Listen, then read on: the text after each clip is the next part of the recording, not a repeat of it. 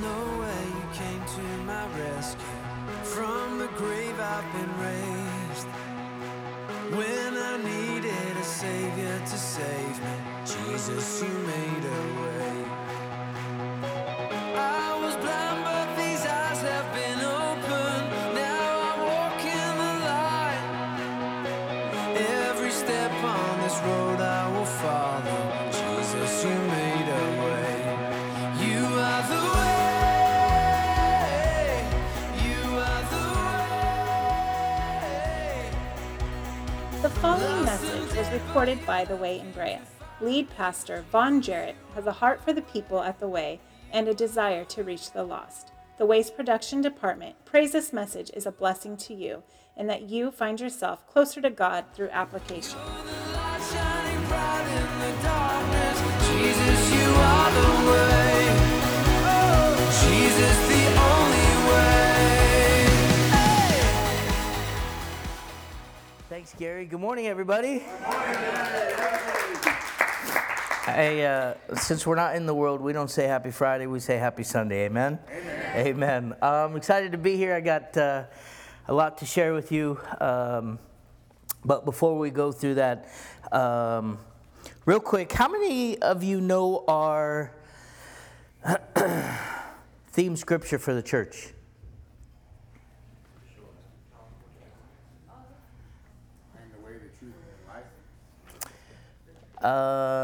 Not entirely. What we put on the app, what we put on the website, that one relates to the church and the way, absolutely. And we use it often, Joe, so not a wrong answer. Anybody else? I'm just reminded by not only seeing the pictures and seeing the testimonies and hearing all the announcements, you may not see it physically, but God's doing something super special. Not only in this church, but in the lives of everybody. I mean, we're living out what God's called us to do. Real quick, I'm going to share our mission or our statement that's on the website, and you can also find it on the app.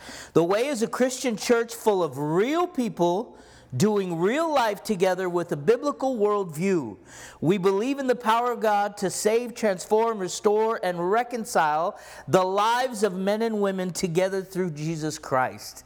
Just that first sentence describes everything that we just talked about the kids going out into the world and to Knott's, about, what Gary kind of mentioned, putting my business out there where the neighborhood threw us a barbecue. I'm reminded that I'm very grateful and I'm humbled to be used by God in church. And I see the effect that God has through me in church, but I rarely see it outside in a group. So yesterday I was telling Gary, I said, it was cool. This was the world celebrating a Christian moving. You know what I mean? They were like, hey, thanks for always babysitting. Thanks for helping with my sprinkler system. Thanks for doing this. Thanks for doing that. It was kind of cool. So I'm reminded that, and it's not just me, but if you hear the testimony of the kids and the youth and Vanessa and 31 Status and the ministries, we're a real group of people doing real life together. And that's what we're called to do. So if you're not familiar with the rest of it, I'll finish the first paragraph, but I encourage you, get on the app, get on the website, and look at what we believe. And I'll share with you the scripture that God put on our pastor's heart for this church. And reconcile the lives of men and women through Jesus Christ. We understand that living in this world presents daily challenges to serving God, but we believe the community known as the church is one of God's provisions for endurance. Somebody say amen. Amen. The scripture is 2 Corinthians 13:14. The grace of the Lord Jesus Christ and the love of God and the communion of the Holy Spirit be with all of you. Amen.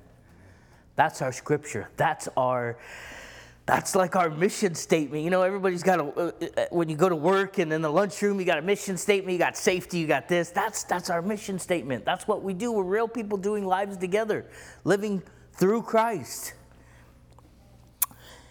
So I was just excited in regards to the announcements, and it just reminded me that God's doing a lot. As you could see, I'm filling in for for Pastor. They're doing a lot of things this weekend. They're celebrating their anniversary, celebrating Nene's birthday. You know, Mary's birthday was a week ago. Mother's Day was a week ago. So they're doing everything in one weekend. And this is the weekend they're doing it. So pray for them. But it's wonderful that the church can allow the pastor to enjoy his family, to enjoy his first calling, if you would. Amen? Real quick, before we get into what I believe God has for us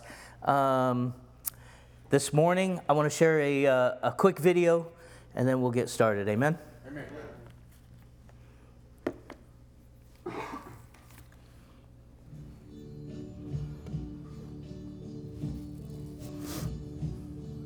And now the end is near, so I face the final curtain. My friend, I'll say it clear, I'll state my case, of which I'm certain. I've lived a life that's full. I traveled each and every highway and more, much more than this. I did it my way. Regrets, I've had a few, but then again, too few to mention.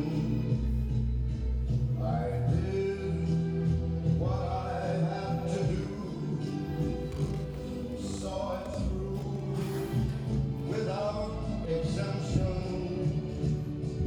I planned each charted course, each careful step along the byway, and more, much more than this. I did it my way. Yes, there were times I'm sure you knew when I bit off more than I could chew. But through it all, when there was doubt, I ate it up and spit it out. I faced it all, and I stood tall, and did it my way. I've loved, I've laughed and cried, I've had my fill. Amen. Amen. Give a round of applause to old Blue Eyes. Can you turn me down a bit? If you haven't noticed, the title of my message is God's Way or My Way. We are, can you turn me down just a hair, Isaac? We are in week 3 of our series, A New Way Forward. And just to recap, week 1, Pastor Vaughn had shared a new wine, and he talked about having some of those mountaintop experiences and coming down and having impact into the world. A new wine, a new way forward is going to challenge each and every one of us in a different way. He also talked about God being the only thing that claims to stay the same and that is true. When the Bible tells us that God is the same yesterday, today, and forever, it's not referring to any one of us. A new way forward is we have to change. We have to start doing things God's way. We have to enjoy a new wine. Week 2, he talked about it was a mix of a Mother's Day service, but also a new dream. And he referenced, the 3 R's: to realize, to request, and to relaunch. Doing things different as we move a new way forward. I had shared with Pastor about the video I wanted to share, and he started chuckling. He says, please don't bring any props. I said, listen, I know you're the only prop man here. So trust me, I'm not getting dressed up. I might just share a little video. He's like, okay, good. Don't take away my glory. I said, I gotcha. But God's way. Whenever we face a challenge in life, every single one of us, whatever it may be, have two ways to respond. You can respond God's way or you can do it your way. Amen. Now, Frank Sinatra has said he did it his way. And many of us are in a situation today because we did it our way. And I wanted to, God gave me a lot to talk about, but it's amazing because how many of you believe God is omnipotent? Amen. How many of you believe that God is all-knowing? Amen. Way to do it with pride, Jacob. Amen. That's what I'm talking about. How many of you believe that God is all-knowing? Amen. Omnipresent. The Alpha and the Omega. Amen. Yet very few of us do it God's way. How crazy is that? We are all confessing that we believe that God was there in the beginning, is going to be there at the end, knows the beginning from the end, omnipotent, omnipresent, ever-knowing, all-knowing, the same yesterday, today, and forever, but very few of us do it God's way. In spite of those facts, in spite of our belief. This week's word, I believe, is for me, because I'm no different than you. I just got a cordless mic, that's all. I believe that this week's word is for the church, for the community, for the congregation, and for you. Amen. Each and every single one of you. I can assure you that you can look at your life right now and say, I remember the days where I did it God's way, and I remember the days I've done it my way. And if you truly look back and take inventory upon your life, and Pastor tells the elders all the time, listen, you got to look back and you got to learn from, we got to learn from this, and we can't schedule this and this. And he's always challenging us to look back and kind of take inventory so we do things differently, a new way forward as we take inventory in the past and maybe move from my way to God's way. You can call my way the 3 lanes on the freeway. God's way is the carpool lane. I'm not saying it. I just thought about it the way the sign looks, right? It takes effort to get to the carpool lane. It takes effort to get into God's avenue. I mean, there's a solid white line. There's only certain times where you can get in and get out. And don't kid yourself. I know some of you guys go in and out like nobody's business. Got tinted windows and you're like, oh, I'm cool. Let me lay back. Let me lay the passenger seat back so nobody sees.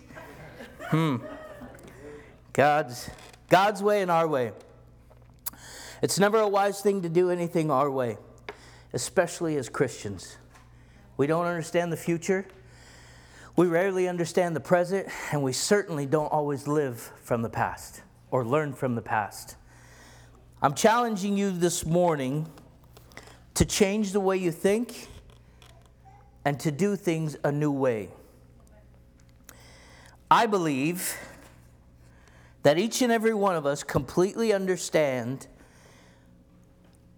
that the earth is the Lord's footstool and that He understands and sees everything, loves us unconditionally, has a future and a plan for us, and we need to heed His word when it comes to His way. Amen. The Bible tells us in Jeremiah 29:11, RJ's got a writing of it. We were just talking about writings this morning. But RJ's got that on him. Jeremiah 29:11. The Bible says, for I know the plans that I have for you. Thanks, Isaac. That I think toward you, says the Lord. Thoughts of peace and not of evil, to give you a future and a hope. Man,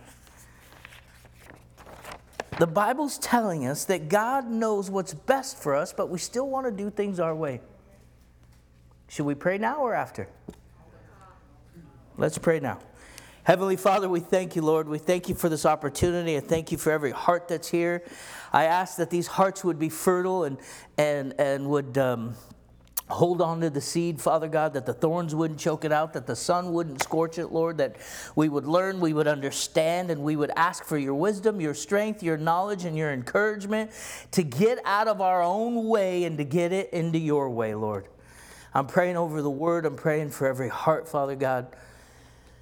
And I'm praying, Father, that you'd speak to each and every one of us, including me, Lord, especially me. Our pastors, Father, I pray that you watch over them. Mary, the kids, Lord, you keep them safe. And as we all go our separate ways, Father God, that this word would that you would water it and that it would flourish and sprout and blossom into our lives. I ask that you have your hand over my tongue, my thoughts. And I just pray over every single heart here. In the name of Jesus, I pray. Amen. Amen. Amen.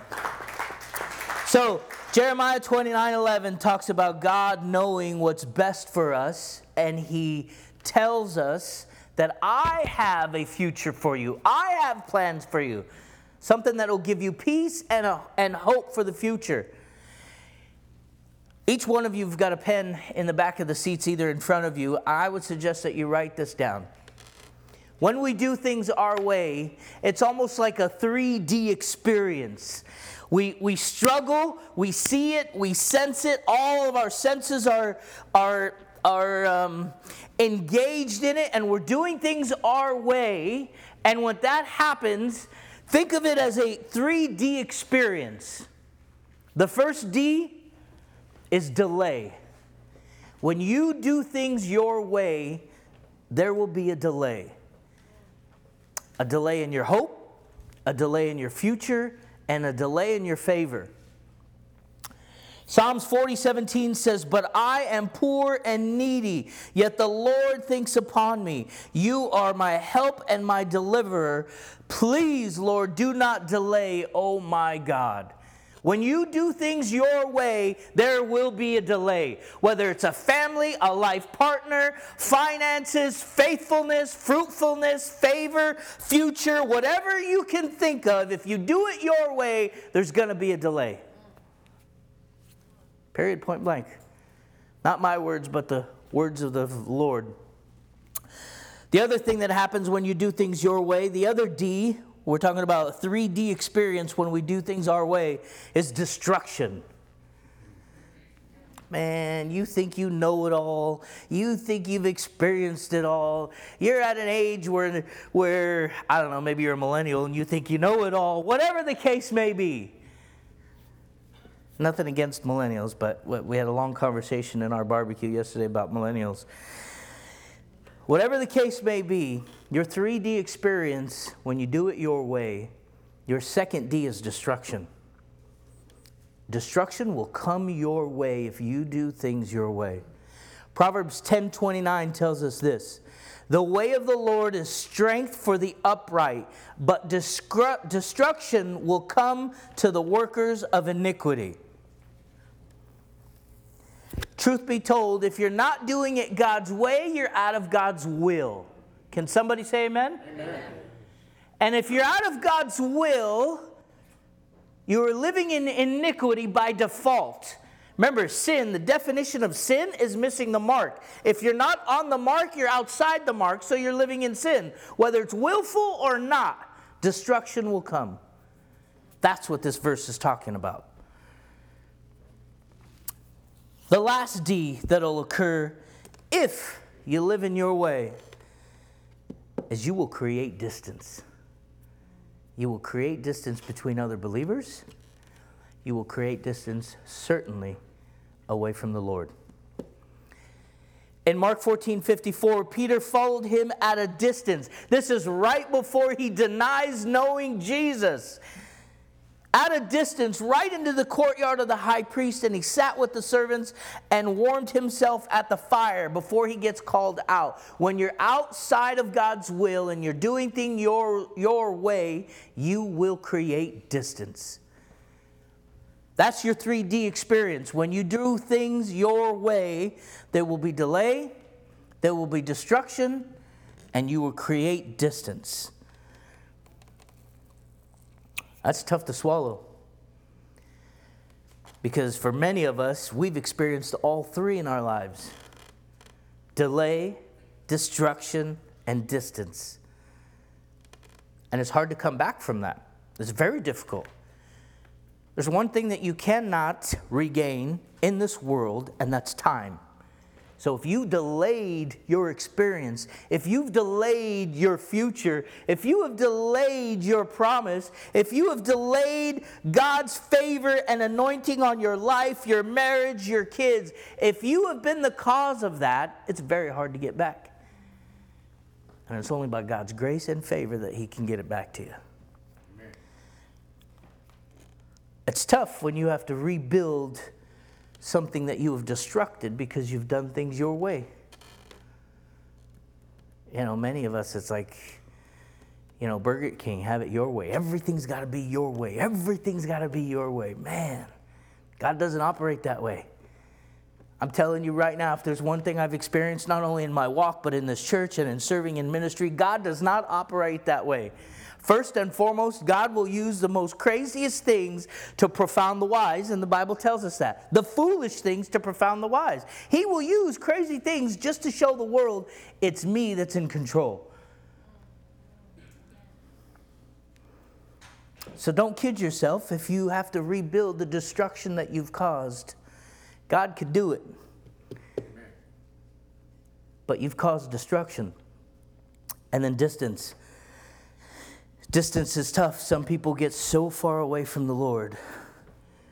You know, the psalmist said it, turn your ear towards me, that the Lord just turns his ear to a hardened heart. You've gotten so hard, you're not even listening, and you're not even convicted anymore by the Holy Spirit that God turns his ear. Literally, God can turn his ear from us because of the distance we create. Those are your 3 Ds. When we do things God's way, don't worry, there's hope. You don't have to be somber. When we do things God's way, and I'm going to share a couple of scriptures and illustrations of people who've done it both ways. But when we do things God's way, a new way forward, if we do things God's way, here's what you get. You get freedom. Amen. The Bible tells us in John 8:32, and you shall know the truth, and the truth shall make you free. Put that in your wallet.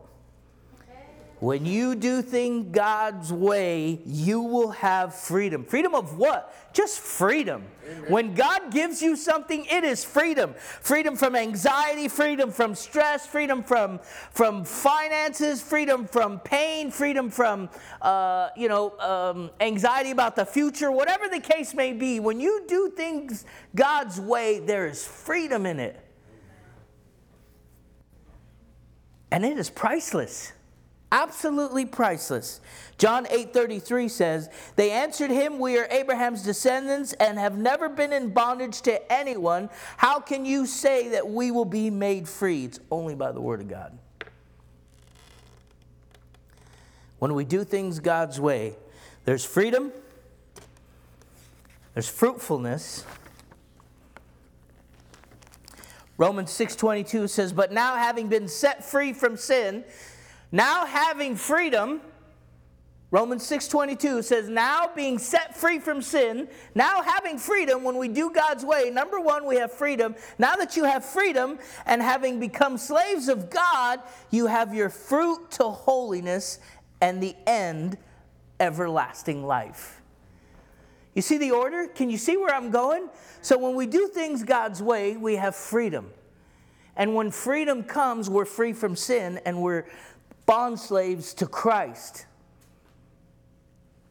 And with that is fruit of holiness and everlasting life. There's a reason Pastor Vaughn talked about on Wednesday. What comes first, church? Righteousness or holiness? I don't know how to impersonate him. I don't know.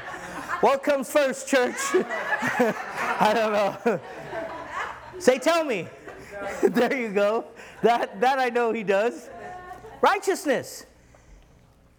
Righteousness in Christ, which gives us freedom, then peace comes. Why? Because you have hope for the future. You should be able to live in peace right here, right now, because you know that your future has been decided. When you do things God's way, you have freedom, fruitfulness, and a future. Shared the scripture 29:11 of Jeremiah, for I know the thoughts that I think toward you, says the Lord, thoughts of peace and not of evil, to give you a future and a hope. Jeremiah 31:17 says, there is hope in your future, says the Lord, that your children shall come back to their own border. Scripturally speaking, when you do things God's way, there is freedom, there is fruitfulness, and there's a future. So now that you've written those down, I'm going to share with you a couple examples. Turn with me to Genesis chapter 4, verse 1.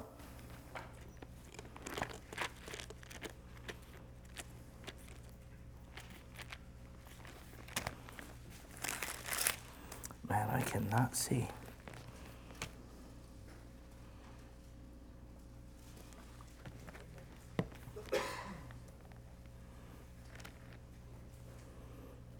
Isaac, can you turn off these spotlights? Thanks, bud.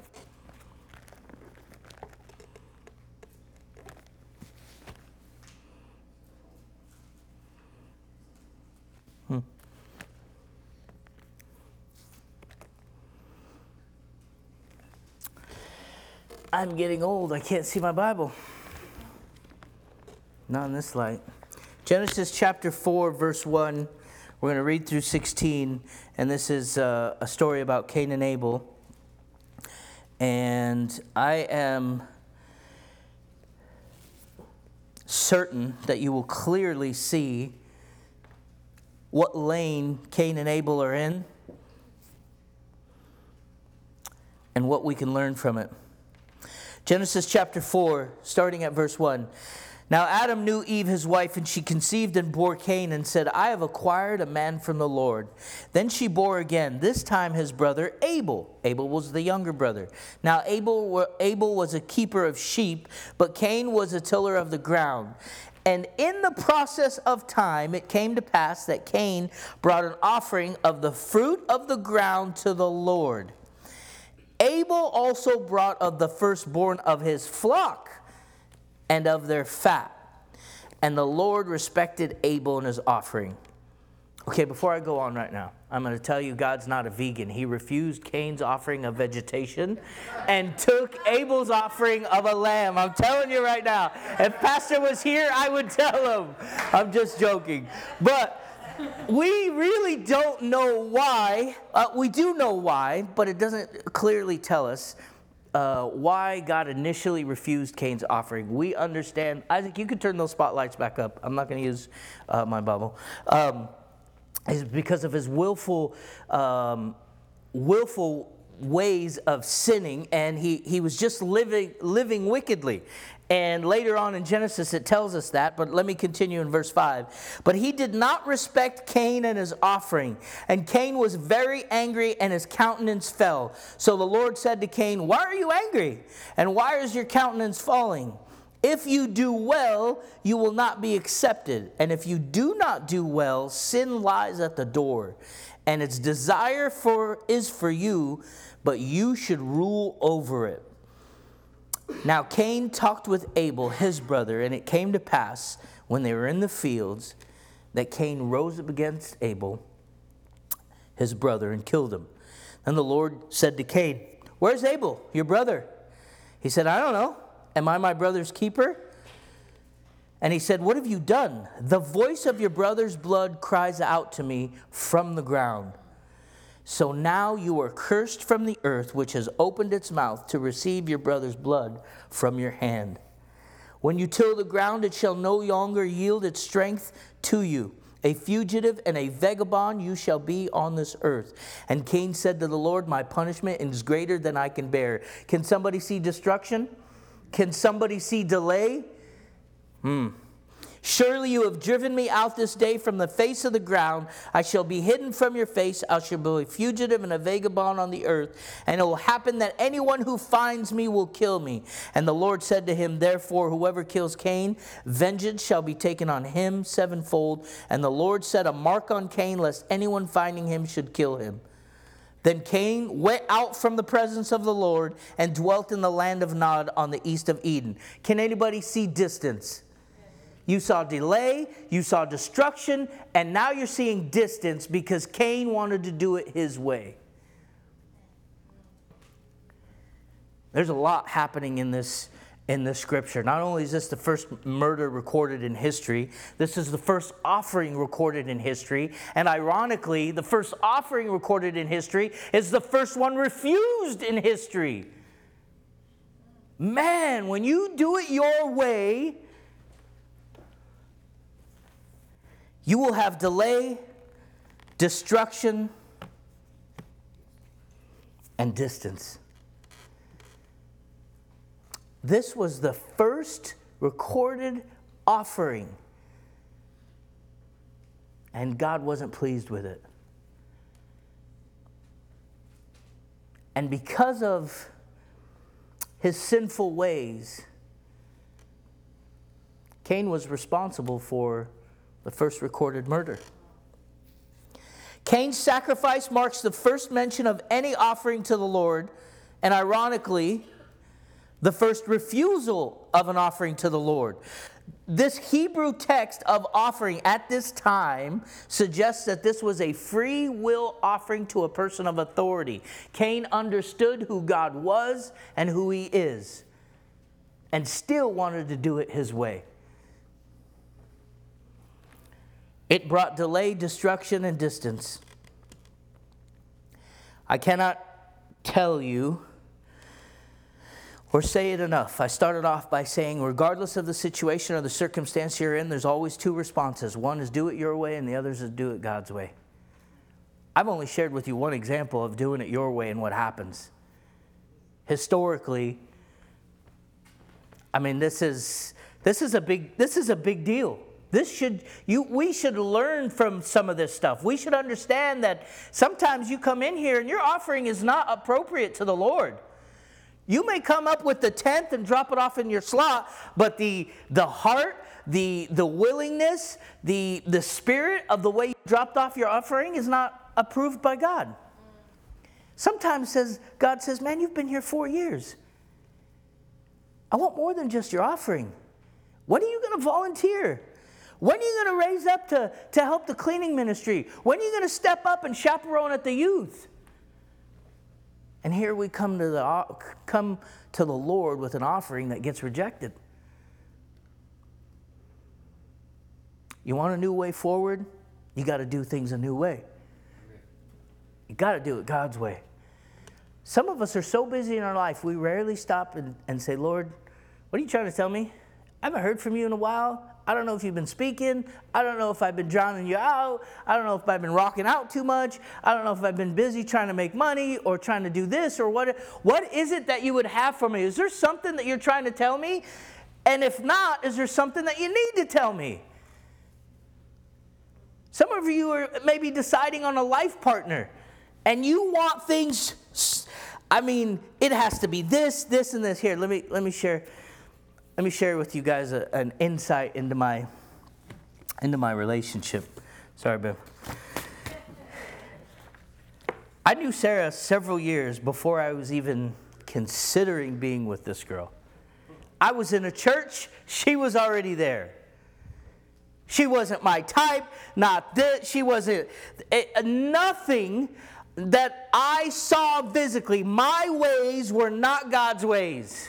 Nothing that I had in my own vision or in my own dreams or in my own selfish ways would connect me to this woman. Nothing. Absolutely nothing. And for years, I chased everything else that I wanted. And then one day it all clicked. I realized that if I am here because of everything that I've done, where would I be if I did it God's way? I took literally inventory. I said, okay, so the girls I was chasing, that didn't work. The things I was chasing, that didn't work. Whether it was income I was chasing, I was in an industry making $200 an hour.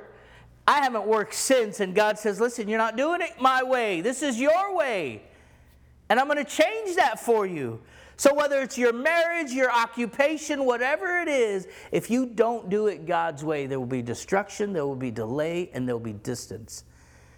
And I could tell you firsthand experience, whether it's what we're going through right now or how I met this woman, because there's not a woman, I am completely assured that there's not a single woman on this planet that could go through what she did with me, with the love, the encouragement, and the passion that she has.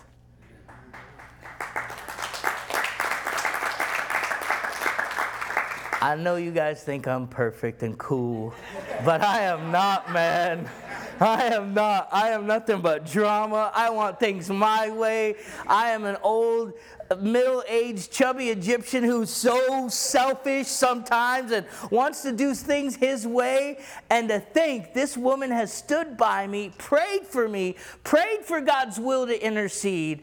And I can tell you right now that I walked into that church and for several years never looked a second way towards her. But that's the woman that God used. Woo. Leads me to my second point. God's ways are not your ways. I'll tell you that right now. Period, point blank. Your thoughts, God's thoughts, are not your thoughts. You do not think like him. You do not understand him. And we rarely even understand his ways. I'll tell you somebody who did. Turn with me to Nehemiah. Nehemiah chapter 1. We're going to do a little bit of reading. And then I will land this plane very soon.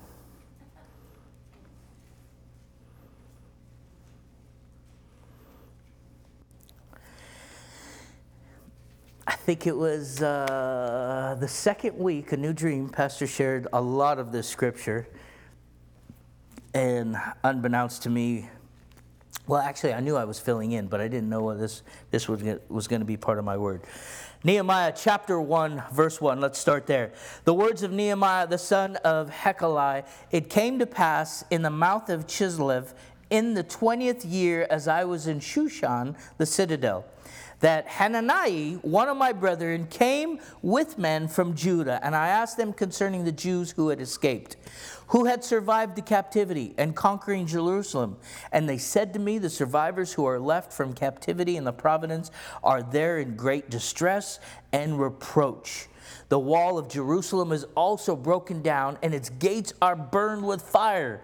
So it was when I heard these words that I sat down and I wept, and I mourned for many days. I was fasting and I was praying before the God of heaven. And I said, I pray, Lord, God of heaven, O great and awesome God, you who keep your covenant and mercy with those who you love and observe your commandments, please let your ear be attentive. Again, begging God to listen to him, and your eyes be open that you may hear the prayer of your servant, which I pray before you now, day and night for the children of Israel, your servants, and confess the sins of the children of Israel, which we have sinned against you. Both my father's house and I have sinned. We have acted very corruptly against you. We have not kept the commandments, the statutes, nor the ordinance which you commanded your servant Moses. Remember, I pray, the word that you commanded your servant Moses, saying, if you are unfaithful, I will scatter you among the nations. But if you return to me and keep my commandments and do them, though some of you were cast out to the farthest parts of the heaven, yet I will gather you from there and bring them to the place which I have chosen as a dwelling for my name. Now, these are your servants and are your people, whom you've redeemed by your great power and by your strong hand. O Lord, I pray, please let your ear be attentive to the prayers of your servant and to the prayer of your servants who desire to fear your name. Let your servant prosper this day, I pray, and grant mercy in the sight of this man. for I was the king's cupbearer. I'm going to keep going. And it came to pass in the month of Nisan, chapter 2, in the 20th year of King Artaxerxes, when wine was before him, that I took the wine and gave it to the king. Now we all understand, and Nehemiah just said it in the last verse of chapter 1, that he was a cupbearer for the king. Basically somebody who tasted and drank everything before he gave to the king. Verse 2 says, therefore the king said to me, why is your face sad since you are not sick? I got to stop right here. When the world understands that something's wrong and you're not sick, that means you're having an impact on the world. This king knew something was wrong with Nehemiah, his own cupbearer, and he wasn't sick. He's like, wait, this is not normal. This guy's always full of hope. This guy's always full of joy. This guy's always full of praise. This guy's always happy. This guy's always content. What's wrong? You're not sick. How crazy is that? You know you're impacting the world when they can see that your countenance has fell. Therefore the king said to me, why is your face sad? You're not sick. This is nothing but sorrow of the heart. So I became dreadfully afraid and said to the king, may the king live forever. Why should my face not be sad when the city, the place of my father's tombs, lies waste? He's talking about Jerusalem and how the walls are down and the gates are being burned. Then the king said to me in verse 4, what do you request? So I prayed to the God of heaven, and I said to the king, if it pleases the king, and if your servant has found favor in your sight, I ask that you send me to Judah, to the city of my father's tombs, that I may rebuild it. Then the king said to me, the queen also sitting beside him, how long will your journey be? And when will you return? So it pleased the king to send me, and I set him a time. Furthermore, I said to the king, if it pleases the king, let the letters be given to me for the governors of the region beyond the river, that they must permit me to pass through till I come to Judah. He's basically asking the king, can you set my way straight? I've prayed to God, I've asked your permission, and I'm asking you to set it straight for me. When Salabas the Horonite and Tobiah the Ammonite officials heard of it, they were deeply disturbed that a man had come to seek the well-being of the children of Israel. So I came to Jerusalem. I was there 3 days. Then I arose in the night, and a few men with me. I told no one what my God had put in my heart to do at Jerusalem, nor was there any animal with me except the one on which I rode. And I went out by night through the valley gate to the serpent well and the refuse gate, and viewed the walls of Jerusalem, which were broken down, and its gates were burned with fire. Then I went on to the fountain gate and to the king's pool, but there was no room for the animal under me to pass. So I went up in the night by the valley and viewed the wall. Then I turned back and entered by the valley gate, and so returned. Verse 16, the officials did not know where I had gone or what I had done. I had not yet told the Jews, the priests, the nobles, the officials, or the others who did the work. Then I said to them, you see the distress that you're in, how Jerusalem lies waste and its gates are burned with fire. Come and let us build the wall of Jerusalem, that we may no longer be at reproach. And I told them of the hand of my God, which had been good upon me, and also the king's words that he had spoken to me. So they said, let us rise up and build. Then they set their hands to this good work. But when the Sanballat the Horonite, Tobiah the Ammonite official, and Geshem the Arab heard of it, they laughed at us and despised us, and said, what is that thing that you are doing? Will you rebel against the king? So I answered and said to them, the God of heaven himself will prosper us. Therefore, we, his servants, will arise and build, but you have no heritage or right or memorial in Jerusalem. I know it's a lot of scripture, but I'm trying to get you to understand when you do things God's way, when you pray about things, when you plan, you begin to ask favor from leadership, from kings, from city officials, from the elected, whatever the case may be, God begins to open a way that you have no idea of what he's doing. You will be surprised at how he does it, when he does it, and the way he does it. This is proof that not only Nehemiah had favor from God from the get-go, but he was always above reproach in the midst of the king.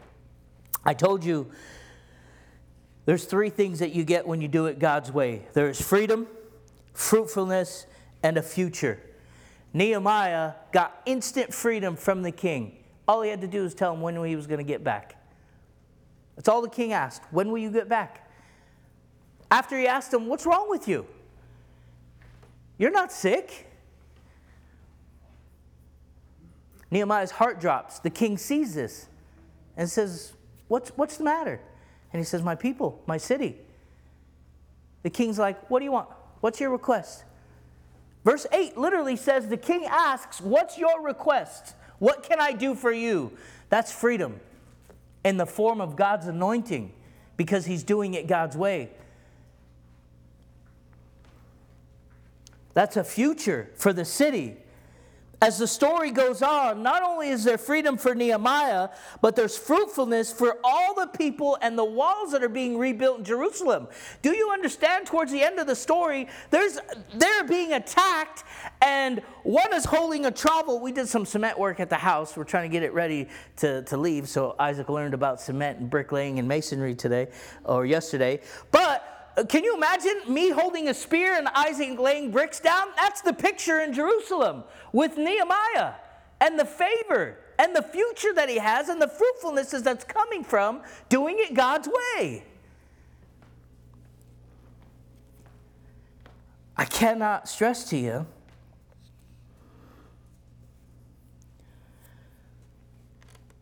that the freedom, the fruitfulness, and your future all depend on doing it God's way. If you still have a pen handy, write this down. We had some more bad news come to us yesterday, and that's okay. It is what it is. It's part of life. I heard on the message, I think at week 1 when we weren't here, pastor saying, listen, we're Christians, we're going to suffer. It is what it is. I can handle it 2 ways. I can do it my way or do it God's way. But you know what God told me last night when we got this bad news? Write this down. He said, I am accountable, fully accountable for those that are fully committed. Amen.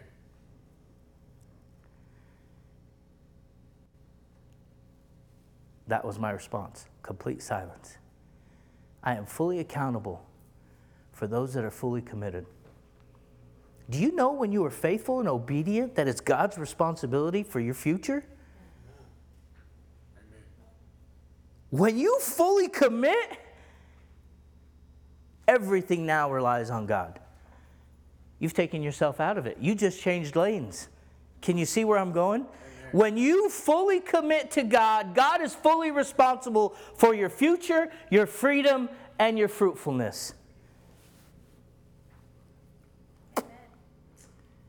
Man, if you cannot grasp that, I don't know if I can help you anymore by saying that. It is very difficult to do anything of worth in your walk with Christ, getting closer to God, fulfilling your ministry, being a part of your purpose, being loved unconditionally, knowing that God knows the beginning from the end, knowing that he's omnipotent, omnipresent, and that he has a will and loves you unconditionally and has a purpose for you, but you still want to do things your way, then you cannot blame God for it. Amen. Then that is your ways. Those are your thoughts, not his. Because the moment you're fully committed, he's fully responsible. I think I might write that down.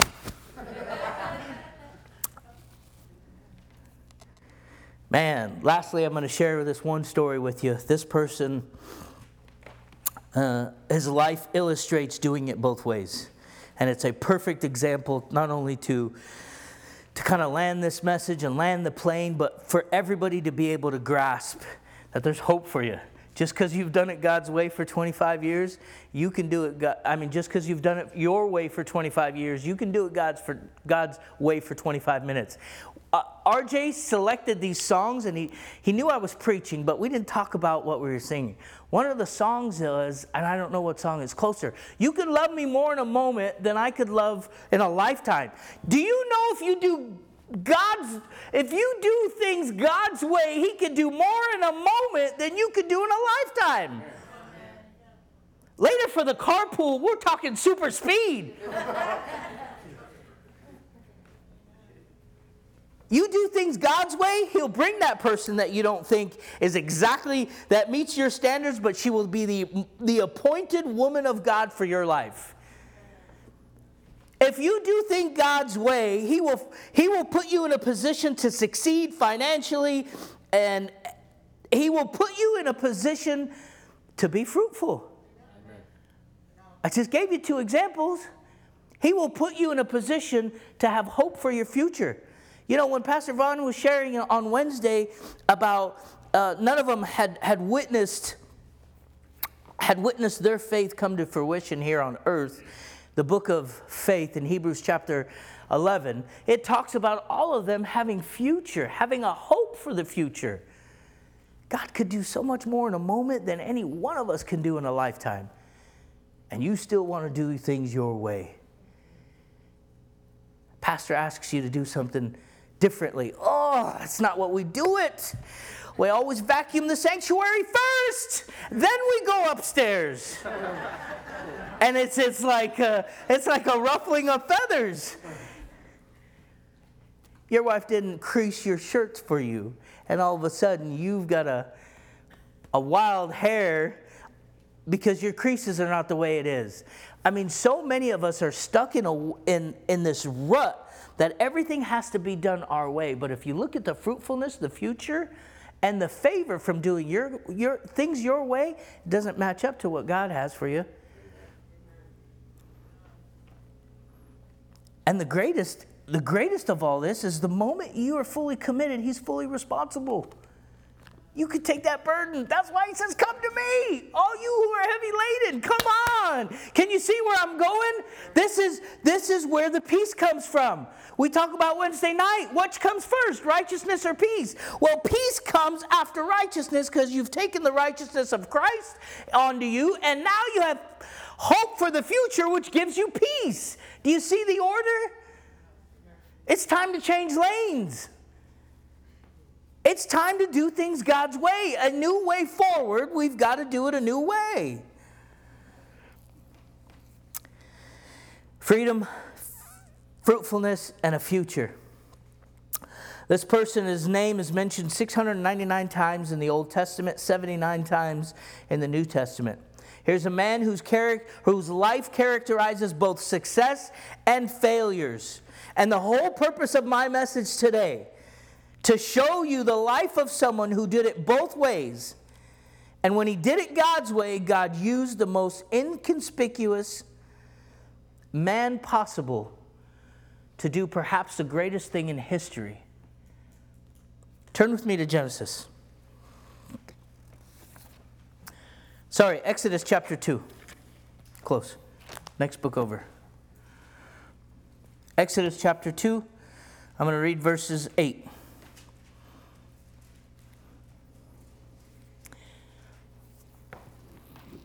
Say amen when you get there. I started by telling you we all have 2 choices. No matter what situation or circumstance we have or what we're facing, you've got 2 choices to respond. You got 2 ways. You could do it God's way, you could do it your way. Verse 8, and Pharaoh's daughter said to her, so the maiden went and called her child's mother. Then Pharaoh's daughter said to her, take this child away and nurse him for me, and I will give you your wages. So the woman took the child and nursed him. And the child grew, and she brought him to Pharaoh's daughter, and he became her son. So she called his name Moses, saying, because I drew him out of the water. Now it came to pass in those days, when Moses was grown, he went out to his brethren and looked at their burdens, and saw an Egyptian beating a Hebrew, one of his brethren. I don't know if this is the first instance of MMA, but we're talking about the people of Israel being in bondage to the greatest nation prior to the Roman Empire. And when he went out, so he looked this way and looked that way, verse 12. And when he saw no one, let me tell you, that is a huge clue that you're doing things God's way when you start looking around. You're not a child, you know what I'm talking about? You're about to grab that now and later off the counter, you're looking around where mom and dad is. You know exactly what I mean. You want to give a wink to the girl that's driving a nice car next to you and you're looking around and see if there's anybody around. You know you're not doing it God's way. That's the first clue you're not doing God's way. And Moses right here, seeing an Egyptian beating a Hebrew, is looking around and saying, I'm about to do something crazy right now. Verse 12, so he looked this way and looked that way, and when he saw no one, he killed the Egyptian and hid him in the sand. And when he went out the second day, behold, 2 Hebrew men were fighting. And he said to them, one, who did the wrong? Why are you striking your companion? So now he sees 2 Hebrews, 2 of his own people from the adoption age. Remember, now he's an Egyptian by adoption. He murders an Egyptian for striking a Hebrew. Now he sees 2 Hebrews fighting and says, hey, who's that wrong? One of them turns to him and says, why? Who called you to be a prince and a judge? Are you going to kill me like you did the Egyptian? Moses says, whoa, I thought I looked this way. I thought I looked that way. I didn't think anybody saw. He got scared. Bible tells us, and he went out the second day, behold, 2 Hebrew men were fighting, and he said to them, who did the wrong? Why are you striking your companion? One of the Hebrews says, who made you prince and judge over us? Do you intend to kill me as you killed the Egyptian? So Moses feared and said, surely this thing is known. When Pharaoh heard of this matter, he sought to kill Moses, but Moses fled from the face of Pharaoh. Do you see a delay in Moses' future? Absolutely. You see the destruction that's coming from Moses doing it his own way when he killed the Egyptian? And now you see distance. Now he runs. He ends up in Midian. He ends up by a well, fleeing from Pharaoh. Here's the adopted son of Pharaoh, and he's running. All of us are adopted in Christ. Which one of you are running? Now the priest of Midian had several daughters, and they came and drew water, and they filled the troughs to water their father's flock. Real quick, I want to focus on one thing. When Pharaoh heard of this matter, he sought to kill Moses, but Moses fled from the face of Pharaoh and dwelt in the land. Here's the distance of Midian, and he sat down by a well. Moses feared and said, surely they found me out. Do you know that God doesn't give you a spirit of fear? So if you feel fear, do you know what? And I'm not talking about that little emotional or a little bit of anxiety of trying something new or anything. A true spirit of fear. I'm telling you right now, if you sense that, you're not in God's will and you're not doing God's way. The Bible tells me that not only will He'll give you a plan and a purpose, but a spirit and a desire to fill that plan and to fulfill that purpose. Amen. You mean to tell me that the omnipotent, omnipresent God is not going to be completely prepared for me when I take that step of faith? Come on now. I have never read in the Word of God where God said, ooh, I didn't think that was going to happen. You can't throw a surprise party to Him.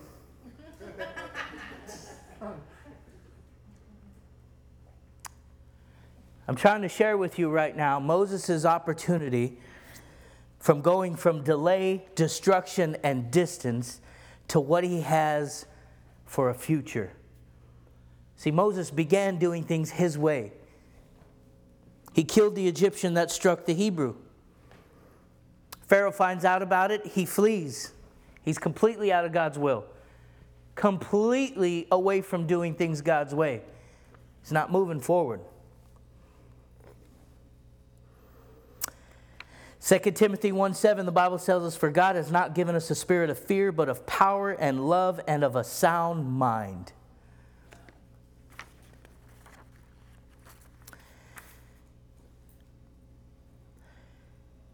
If you would, I'm going to bring this to an end.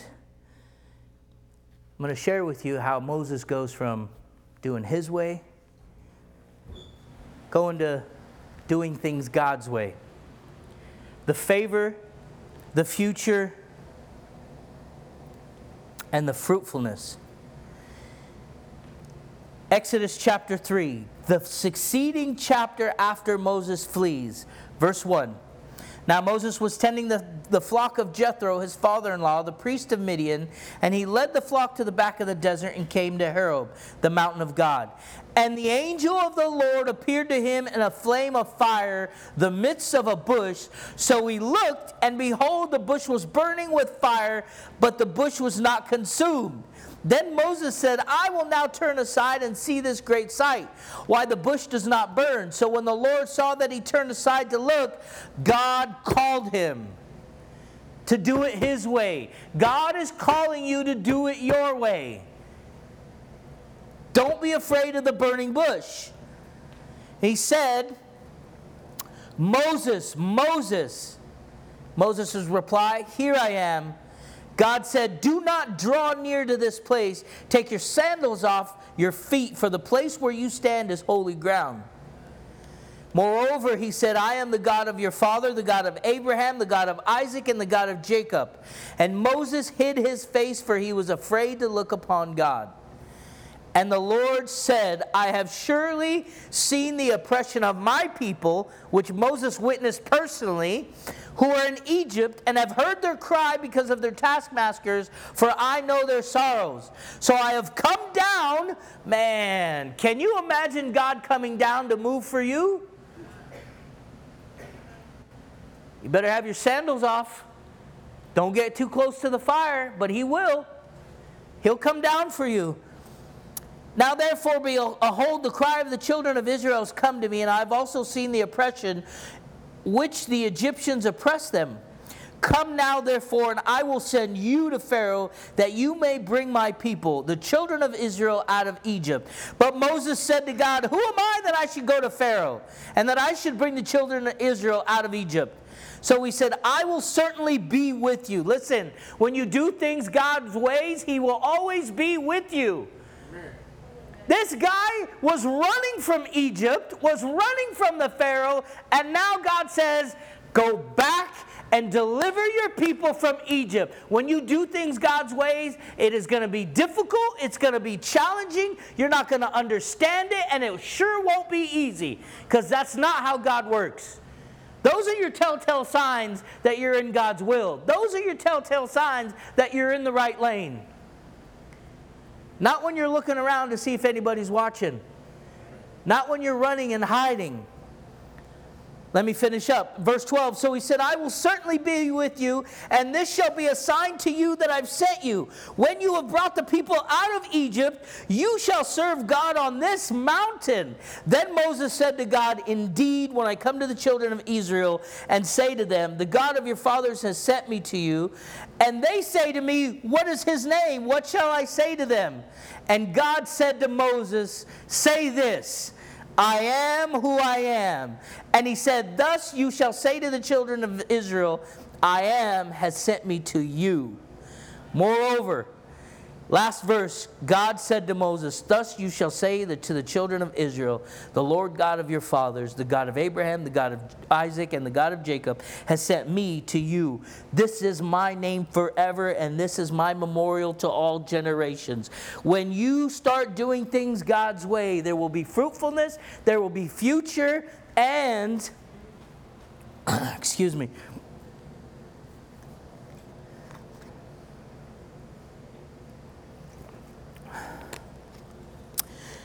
and there will be freedom. All of you are thinking right now, how is God going to use me? He just used a stuttering man with a stick to free an entire nation that was under bondage, perhaps at the greatest time in history, the strongest nation in the world. And he used a stuttering man with a stick. And you don't think he can bring water out of a rock for you? and you don't think he can restore your marriage, and you don't think that he can give you the job you desire, and you don't think that he can give you a plan and a hope for your future, and you want to doubt this life partner that he's put in front of you, and you want to doubt your future? Come on. When God's willing to use you, understand that he will use the most inconspicuous things in your life to do the most miraculous. God is fully responsible for those who are fully committed. He is fully responsible for those who say, I am all yours. He says, good, now you're all mine. I am fully responsible for your future. You give your life to Christ, your future has been decided. He is fully responsible for everything. If you can walk in his way and stay in his will. Man, sometimes it's just a matter of trusting. Moses is like, I can't talk. God goes on and says, don't worry, I'm going to send Aaron with you. He'll speak for you. I'll even tell you what to say. And he's like, wait a minute. Well, how's this going to happen? Not even an army could have freed these people, and God used a stuttering man with a stick and some locusts and changed the river from water to blood. Man, when you do it God's way, there is no limitation. No limitation. The angel of death came down to Egypt. All because of Moses. He went from doing things his way and fleeing, and there's delay in his life and destruction, and now he's created distance to God, to all of a sudden meeting God at the burning bush, standing on holy ground, taking off his sandals and saying, here I am. God called him, and that was Moses' response. Some of you just have to say, here I am. Don't think of anything else to say, just say, here I am. Don't say, yes, Lord, is that you? Don't question nothing, because you just allow the enemy to come in and just start putting doubt in your mind. Just say, here I am. Amen. If we could just see through what God is requiring of us to see what he has in store for us. Can you picture that? If you could see through what God is requiring of you, then you can see what he has in store for you. That tells me is don't think about today. Don't think about tomorrow. Don't think about the future. God has that. He even tells us that tomorrow's worry has its own worries. Church, as we grow, as we go into a new season, as we begin to move forward, we've got to do things God's way. Do you realize that there's no risk in doing God's way? The only risk is if you're going to do it your way. That's it. That's the only risk. Don't get me wrong. The love of God and the grace of God can stop you from doing things your way and kind of intercede, and he kind of bumps you into the carpool lane. You know what I mean. Sometimes there's an accident in life or a spin out or whatever it might be, but God will get you into his way sometimes. And then there's the other option. You're so focused on yourself and your ways, you miss the exit. You know what that exit is? Flee from me, I never knew you. I challenge you today. God's ways are risk-free. I don't know if you guys understand, but he's undefeated. I've read the end of this. We win. You don't have to worry about that. Things in life might be tough. Things might get hard. There might be a little tragedy. There might be some serious illness. That's okay. Your future is decided.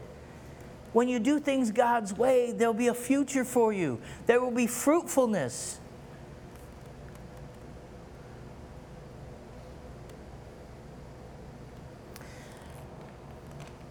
I just want to remind you that God can do more in a moment than any of us can do in a lifetime. And if you're looking for freedom, if you're looking for fruitfulness, And if you're looking for a future, you got to do it God's way. I can't tell you any other way. I don't have the answers other than that. There's this cool song, I don't know what it is. I have the answer to every question. It's just Jesus. Whatever your question is, it's Jesus. I assure you it's Jesus. It's the risk-free God. It's the God that used the stuttering man with the stick to free an entire nation. Armies couldn't come into Egypt. Listen, you know what's crazy? Is at some point in time, God supersedes your expectation, has gone above and beyond, has given you a wife that'll care for not even her own children like she does her own children, will give you a wife to love on a man who is hurting for years because of this emotional stress. I've had this experience lately, physically, and it has rolled into other aspects of my life. And there's really 3 aspects to all of our lives. We've got a physical, emotional, and a spiritual. And if those are not all in good working order, some of them will struggle. And it could be in a lane. Sometimes you might be real fruitful in your ministry. You might be real fruitful in spiritually. You may be overcommitted in your ministry, overcommitted in your service to the Lord, to where your family struggles, or to where you emotionally struggle, or maybe even your personal relationship struggles with Christ because you're too busy thinking that you're doing what God wants you to do because you're doing things for the church. You got to have balance in all of it, physically, spiritually, emotionally. And when I'm down for 2 years and recovering from a surgery, my physical ability is obviously in recovery mode, but what struggles is my spiritual walk and my emotional walk. Why? Because I'm unable to be physical. I can't get up in the morning, see God's creation. I can't walk. I'm so overwhelmed with this and this. And some of you are injured spiritually, so you struggle physically. Some of you are injured emotionally, so you struggle spiritually and physically. I have the answer to every question. It's Jesus. Start doing things God's way, and He will restore all of that for you. The most amazing thing about this story is not that this stuttering man with a stick freed an entire nation from Egypt. Dude, they escorted him out. They carried the jewels and their diamonds and their jewelry and gave him presents and said, go. They were done with what God was doing against them. Their firstborn, the blood, the locusts, the hail, all these crazy things that were happening because one man was faithful and willing to do things God's way, freed an entire generation. In fact, they got escorted out of the country. And when you do things God's way, here's the greatest part. You could sit back with your Arnold Palmer, look across the sea, and see God's deliverance. Did you know that there was Egyptians flowing in the Red Sea after Israel crossed? Chariots, bodies everywhere.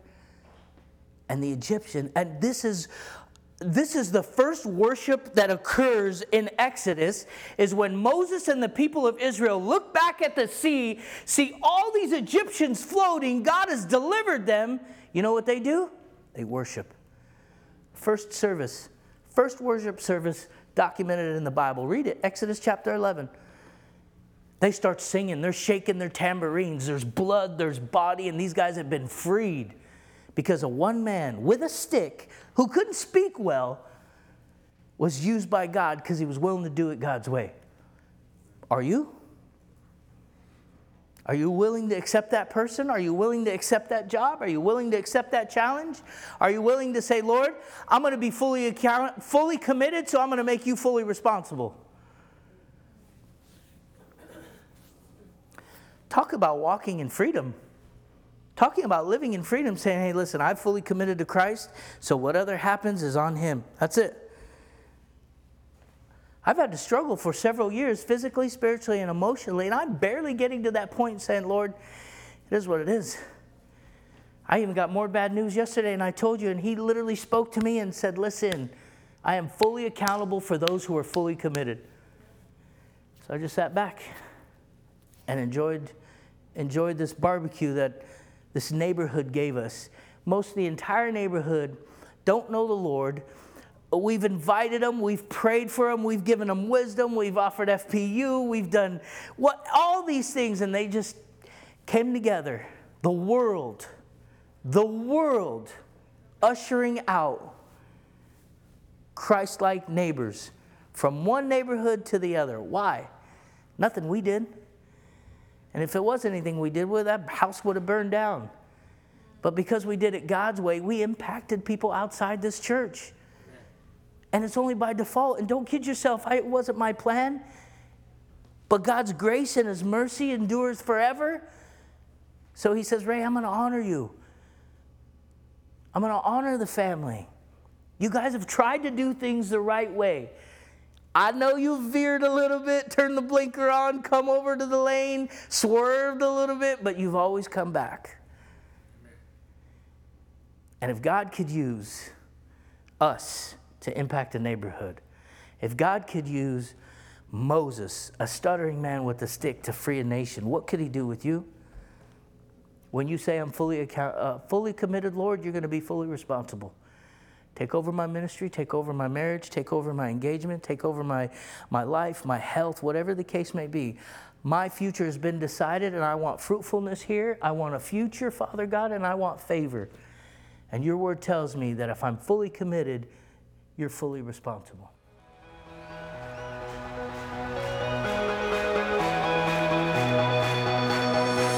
I was nowhere, you came to my rescue. From the grave I've been raised. When I needed a savior to save me, Jesus, you made a way. I was blind, but these eyes have been opened. Now I walk in the light. Every step on this road I will follow. Jesus, you made a way. You are the way.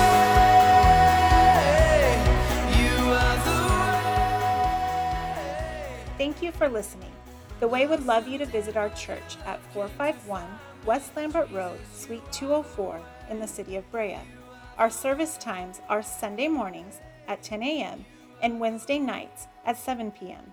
For more information, please visit our website at www.thewaybrea.com, or you can download our church app by visiting your app store and searching The Way Brea. Be blessed.